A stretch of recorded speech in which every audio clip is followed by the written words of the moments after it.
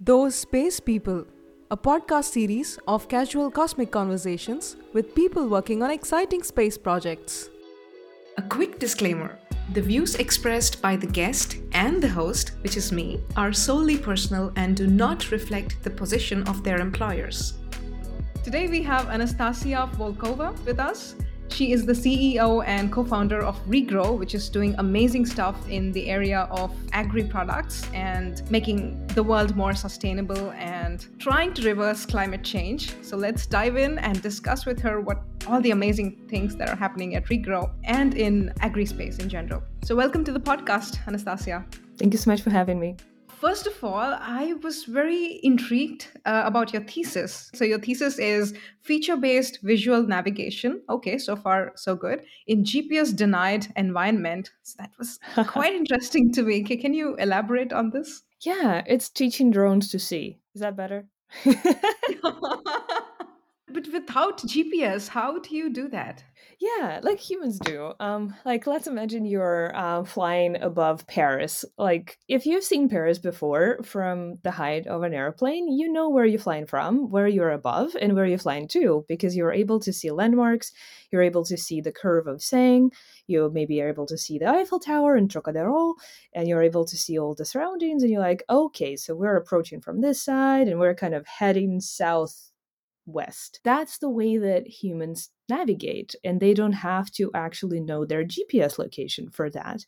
And so, drones or high altitude drones, by drones, we don't just mean like this small quadrocopters that everyone calls drones now, but this can be actually high altitude flight machines that just don't have a pilot.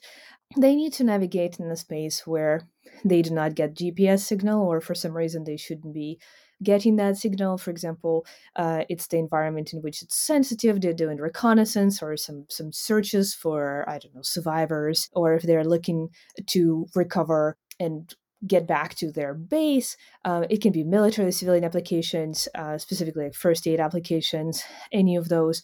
This machine can recognize using its cameras the location it's above and the series of locations it's flying over to understand its course, its direction, its speed of flight, its altitude, all from just looking and analyzing the pictures underneath and comparing them with the known map. This kind of reminds me of what happens on the satellite. There's star trackers, which essentially do a similar thing. You don't have GPS, so you take a snapshot and try to match it with the known night sky, kind of just like the way ancient humans used to navigate on the high sea. But what's interesting is when we're looking down on the Earth, there's so much more feature. That means there's so much more reference data that this drone has to store to be able to do that. Or when you're planning an operation, you are actually loading a map. Like, when you can pick up your phone and you're knowingly headed in a place where you may not have very good 4G signal or just mobile reception, you will download a Google map for a specific area you're going to explore because you want to have it on you. That's the idea with these GPS denied high altitude drones, so that you would preload the map for the area of operation that's relatively large, because realistically you know how long this thing can fly, so you know the radius of its operation that is self-limited, unless you have very good solar powered, solar recharging systems on board. Okay, now I get it. This is so cool. Wow. I wish I could do a PhD on something as awesome as that, maybe one day in future. As we see in your career path, right? So you did your bachelor's and master's, and then you dived right into the academia. And right after that, you started your company, Florasat. Can you talk about how this transition was from the academia to the startup world? Not even the industry, but the startup world, which is so insane. Yeah, it always looks like such a clear cut on the resume, but the world is not a clear cut. So really, I was very interested in startups, and I was involved in part-time working in startups during my two masters, and later on during my PhD, I already started my company. So it wasn't just something that occurred to me one day that, hey, let's go and start a company, or hey, I need to become an entrepreneur. No, I realized that I want to solve important problems. Therefore, I need to achieve something academically to have the contributions of substance. Also, because pathways like PhD and masters teach you persistence, teach you asking the right questions, teach you finding the way where no path has been laid before. So it's quite a structured, usually relatively structured way of achieving the goal that hasn't been achieved before, combined with the experience of working at other businesses close to founders, close to the CEOs, seeing what the startup kitchen is like and how it operates. I quite early on realized that compared, for example, with very short corporate experience that I had, I would rather be in a startup where I can be solving a problem that's of significance. So I wanted to combine these two worlds, something that I would be able to achieve and be giving the world of value academically, combined with the entrepreneurialism and business as a change maker. These two pieces together is what I wanted to do. And that was my kind of parallel path. Although when you look at the resume, one side of it may be a little bit more shiny than the other. Yeah, I really like this part that you wanted to gain a lot of field expertise before embarking on it commercially, but I would like to come back to that perhaps later. Before that, maybe we can talk a little bit about Regrow. Florisat, which now merged with Dagon and then grew into Regrow. About Regrow, do you focus on providing agri products? So you offer a lot of insights for the agri community. What kind of data sources do you use to develop these products, in addition to satellite imagery, of course? Yeah, I love that you say, of course. That's exactly it.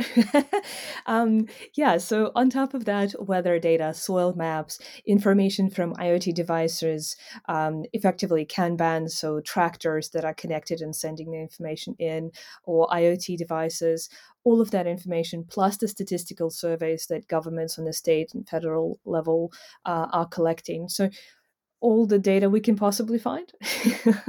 Interesting, interesting. Do you also have a lot of these IoT sensors? Do you deploy any sensors?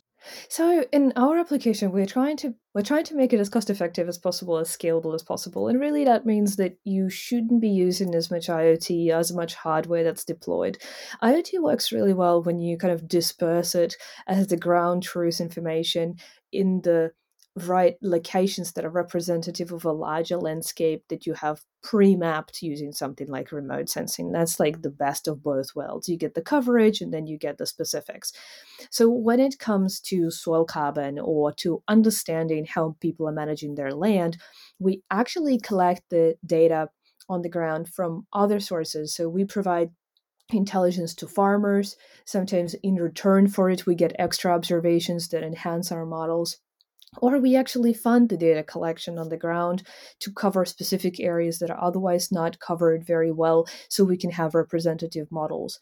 So IoT is not always a solution, given quite an expensive exercise. But there are specific ways to generate data that really advance both the models and the business.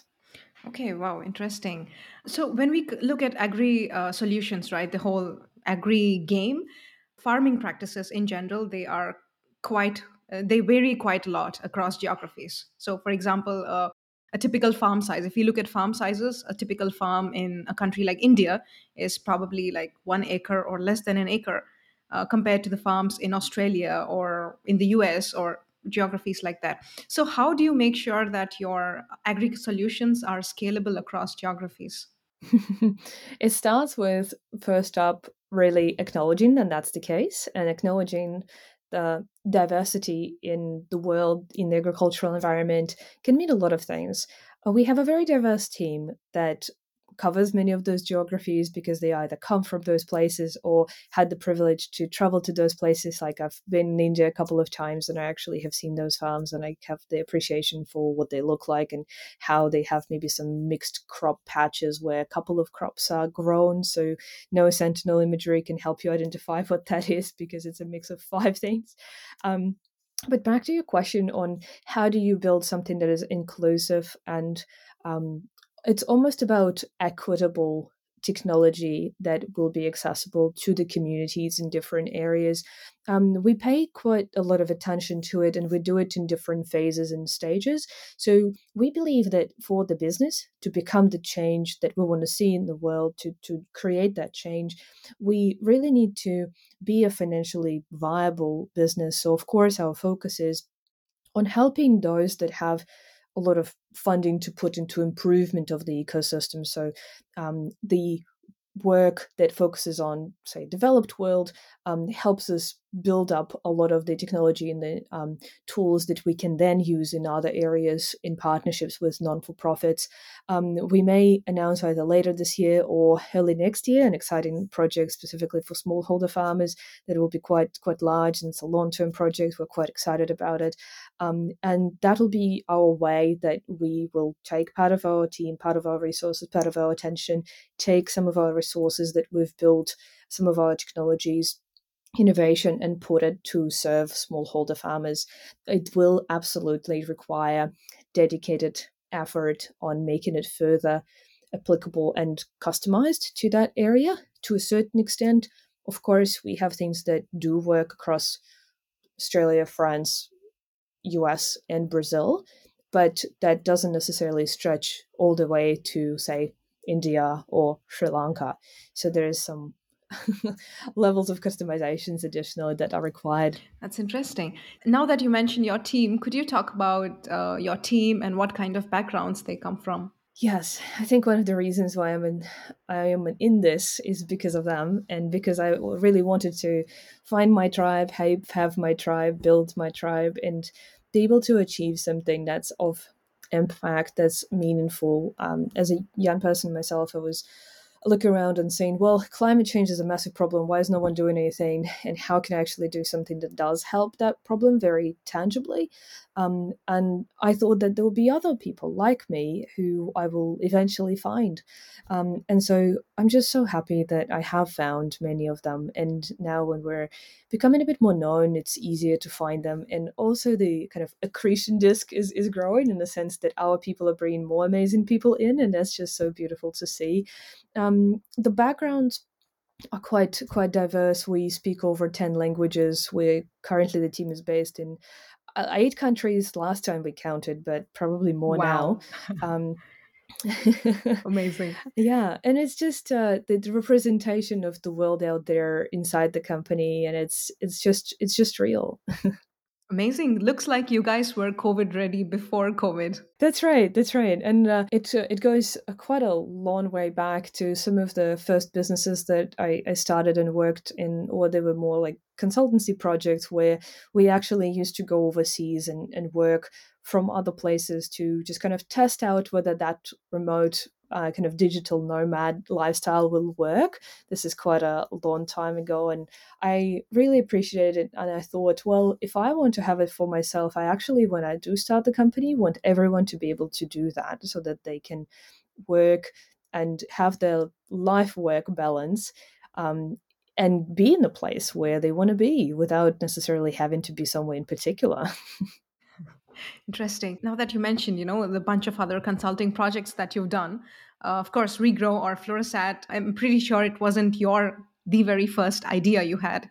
You must have done a lot of things, experimented with a lot of different things. So, can you talk a little bit about how you experimented? What did you learn, and what finally brought you to Regrow? That's a really great question, and I did do other things before.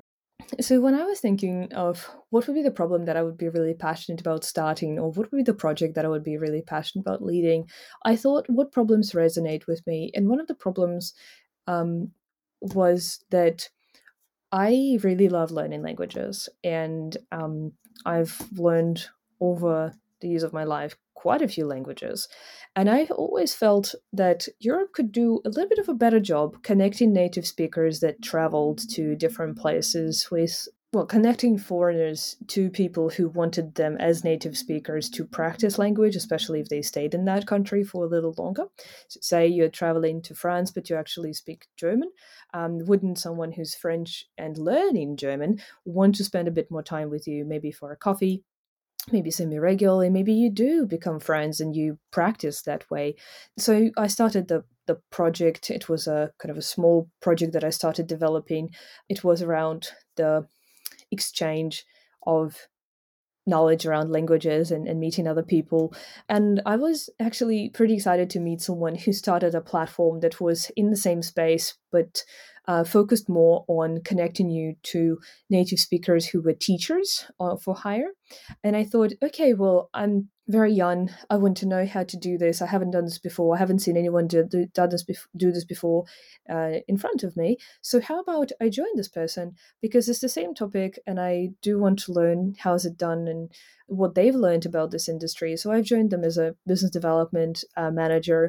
I learned quite a bit from the founder. They at the time had a company registered in the US, and now it's interesting that that was a very long time ago, and now their business is at about the same stage as Regrow.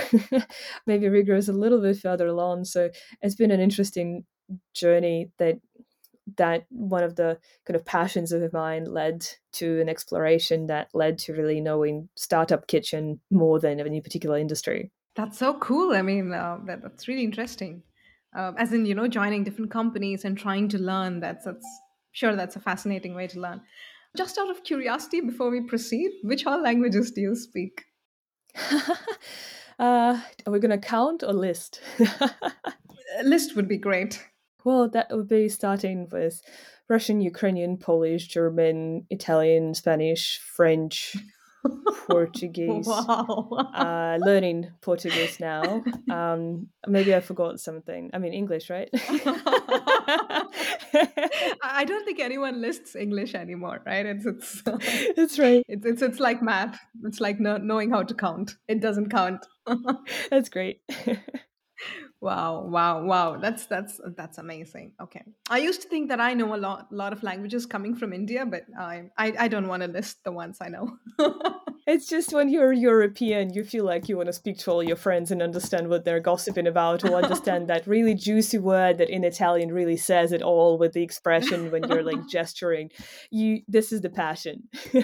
Totally, I completely understand that because even in India, stand up comedy is actually one of the biggest motivators to learn a language. Wow. The stand-up comedy scene in India, the regional stand-up comedy scene is fantastic. A lot of it happens in English, and they use a lot of phrases from the local language, like you said. And to completely appreciate the joke, you should know all that. So yeah, I totally get it. Also, what's really interesting that I found on the website of Regrow is that you want to reverse climate change. Wow, can you please elaborate on that? It's something that we really hope is going to start to happen soon, rather than the acceleration in the opposite direction. In the millennia that humanity has lived as more or less organized tribe, we have learned how to farm the land, and we've turned it to produce what we want and really be suitable for the needs of our growing population. With it, we've gone through wars, industrial revolutions, and we've accelerated the rate of extraction of nutrients from the soil, as well as invented synthetic fertilizers that further boosted the productivity of our crops. We haven't necessarily thought about the fact that plowing the soil or turning it over, growing the same crops on it over and over again, separating the livestock from cropping systems, and also keeping forests completely separate does not suit nature. That's not how it operates, and that ultimately becomes unsustainable because we make it very dependent on us, including artificial nutrients. When we plow the soil, we actually release carbon into the atmosphere. When we leave it plowed, it may be then eroded and then taken away with the wind or rain. So with the topsoil, we're losing the productivity, the organic matter, and all the good things that will be able to rebuild the health of the soil and improve the nutritious value of our food. So when you look deeper into the way that food is produced and the way that conventional large scale agriculture is currently done, it has been optimized as the result of the Second World War to really produce calories at scale and at a certain price point, because it's also a security issue. It's something that governments really need to pay attention to. You need to be able to feed a growing population. But then it becomes a point of export, business, something that you really can make money off of. Having said that, we don't necessarily always take into account all the costs of externalities that the production of a particular crop or commodity comes with. So how much have we taken from the land and have not paid back? Have we considered having an agricultural system that's more resilient, that is not accelerating the climate change, but actually is cooling the planet and possibly reversing it? That's something that we believe, with the current technologies, with the new understanding about the science of how we should treat the soil, how we should farm, we can actually do as humanity. And this is, in my personal opinion, and many scientists also put a lot of scientific works out there that demonstrate that agricultural soils is one of the most accessible solutions to climate change. 2020 World Nobel Prize winner for food and peace, Dr. Ratan Lal, who's your fellow Indian, he talks about soil carbon specifically as one of the biggest solutions to climate change. And that's just so important for everyone to learn about it fast and to know how, when we are grocery shopping, we can actually invest in things that help regenerate the land and cool the planet. It's just a wonderful solution that we need to learn more about and invest more into. Great, that's wonderful. I think someone is already working on this kind of thing, right? You take a product at the grocery store and then scan it with your smartphone, and immediately know the entire supply chain that went into producing that product and how sustainable it is. And that's one way of thinking about it. The traceability is quite important. The QR codes are key to that, to engaging us as a consumer to the source.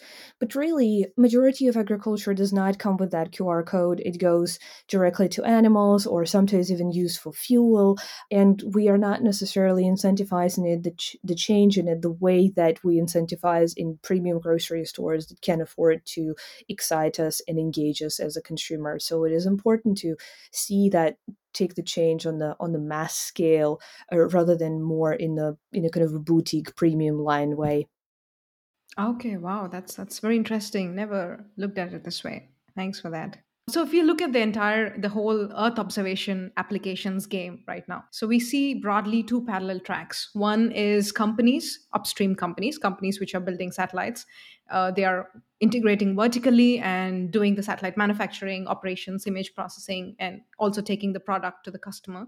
And on the other hand, we have, as in the other parallel track, is companies like yours, which are powered by individuals like you with strong domain expertise. Which of these trends do you think will sustain in the near future and in the long term?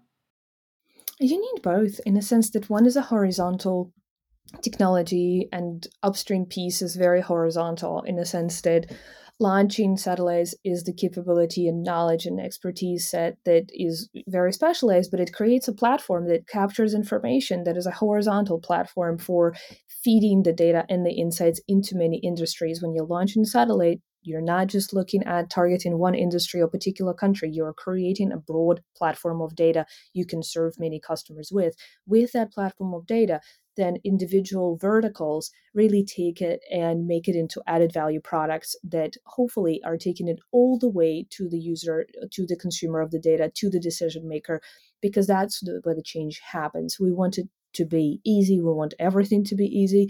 As a click of a button, we want to know not just where the data comes from, we just want to know the insights, hear them out, make a decision, be done with it, and not spend too much time doing it.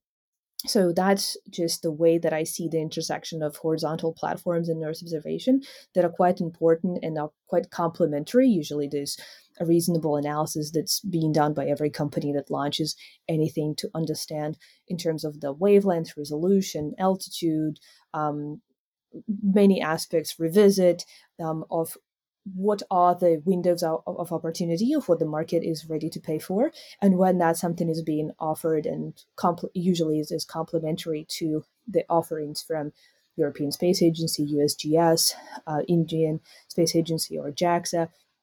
Then private companies have their own space, for example, like frequent revisit, higher resolution, smaller satellites that do not have as high of a quality of data, but have the frequency. Both of those data streams are extremely important, but then they need to be combined with additional data sources like what we covered already that are useful for that specific domain and application to turn the data into insights that can be acted upon and delivered all the way to the inbox of the consumer or even in the app where they are used to making these decisions. That last mile delivery is very long. So not only upstream pathway is long to launch something, but the downstream is much longer than people realize of how much you need to do with the data to actually make it actionable, consumable, and making a difference in the world. Wow. Wow, that's very interesting.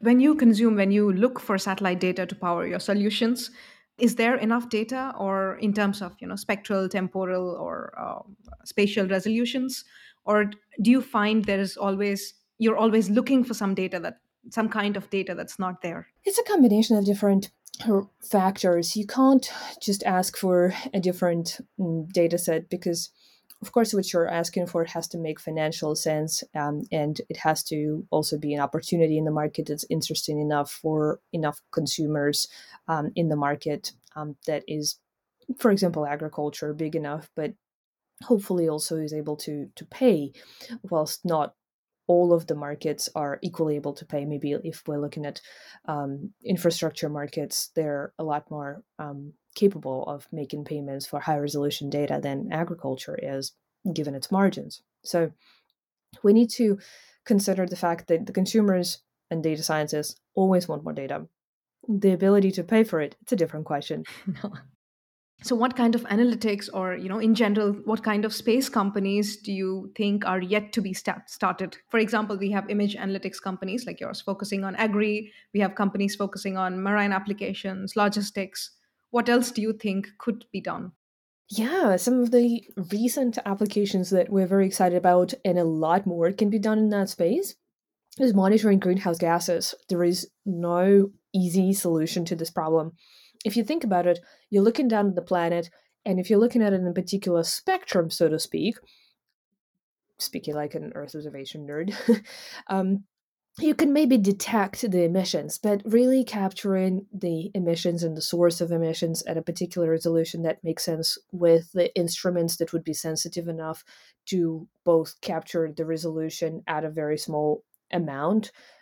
It's a tough balance, but there is a couple of research platforms that are going into orbit that I'm very excited about and want to see a lot more in that space, because in the same way that we've become accountable for land use change once we had the family of Landsat Sentinels, etc., we will be accountable for greenhouse gases whilst we have a family of satellites that makes it obvious where the emissions take place.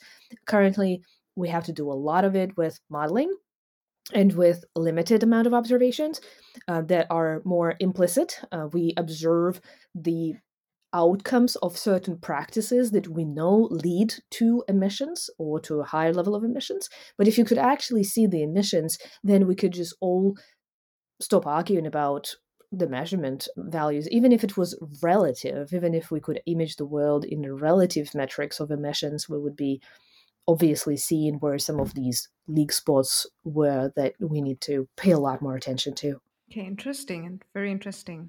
Coming back to Regrow, congratulations on raising a lot of investment recently Thank you. on the Series A. But that said, what are the biggest challenges Regrow is facing right now? Well, since we're on this podcast, I can only tell you that we always want to have more amazing people who are passionate about agriculture and Earth observation and remote sensing and are keen to create solutions for the future of this planet. I'm always saying that although there is a lot of graduates and people are in this space, it always feels like you can go one step further in finding the very best people who are passionate about this and are going to create absolutely unbelievable solutions because of their passion and their dedication and the path that they took in life to learn more about it. So, one of our growing pains is finding amazing people fast enough, given that we are a little conservative in the way that we're hiring, in the sense that we want to see and really make sure that the person is the right person for us, rather than hiring just the first person we meet, and we end up with an absolutely amazing team. But that does give us a little bit of a bottleneck on bringing people on board and growing. Yeah, finding talent. I'm sure it's a huge pain for companies at all phases. I guess it's a global problem across all industries. Yeah. So, speaking of human resources, what skill set is needed to start a career at Regrow or in general in companies like Regrow? Yeah, I would say when you're looking at such companies that you've already outlined, they use Earth observation data. So it's a remote sensing component. They certainly have quite a large component that's connected to domain expertise. For us, it's crop and soil modeling. But also, we are a large data platform that has all the aspects of ML, AI, very large scale infrastructure, platforms, data storage, management, DevOps. So these are just the modern components of any software, well, of software that is domain specific in my case, but of course the infrastructure and the technology for hosting software and developing software is a little bit more universal. Yet I think finding the passion for working with domain expertise and with scientists is not something that absolutely every engineer has. And so this is quite special, and that we are finding a lot of great engineers who are very passionate about climate change and have recently changed their jobs to be actually working on something that does actively contribute to solving the problem. So I'm very glad to see that change, especially among the young generation. But I would say the triplet, like almost every company would have their triplet of what their core expertise is, what their enabling technologies are, and what their kind of software cloud infrastructure is, or a delivery method is. I've also read this a statistic that a majority chunk of the Gen Z, for instance, wants to pursue a career that contributes to fighting climate change. So I'm sure you're going to have a lot of great talent to pick from. And that said, thank you, Anastasia. It's been a really amazing insights you've shared, and you've given me new perspectives to think about this whole space solving problems on Earth. And that said, if space enthusiasts or anybody interested in joining you in the fight against climate change, what's the best way to reach you? Yeah, I guess LinkedIn is the best place to find anyone. That's the short answer. As well as, of course, visit our website and have a look at our open positions. Maybe there is one that looks just like your dream job. No. Thank you for giving your time and for the amazing insights and the great conversation. Hope we can meet in person sometime and chat a little more. Yeah, thank you so much. It was fun. Thank you for the great questions. I loved especially the one about my previous experience that led to starting the company. It's been really great to reflect. I'm glad you find it so. And if you're around in Berlin sometime or trying to practice your German a little bit. I used to visit Berlin a lot more, but not right now. Hopefully if you're around sometime, we'd love to catch up. Absolutely. Thank you so much. Take care.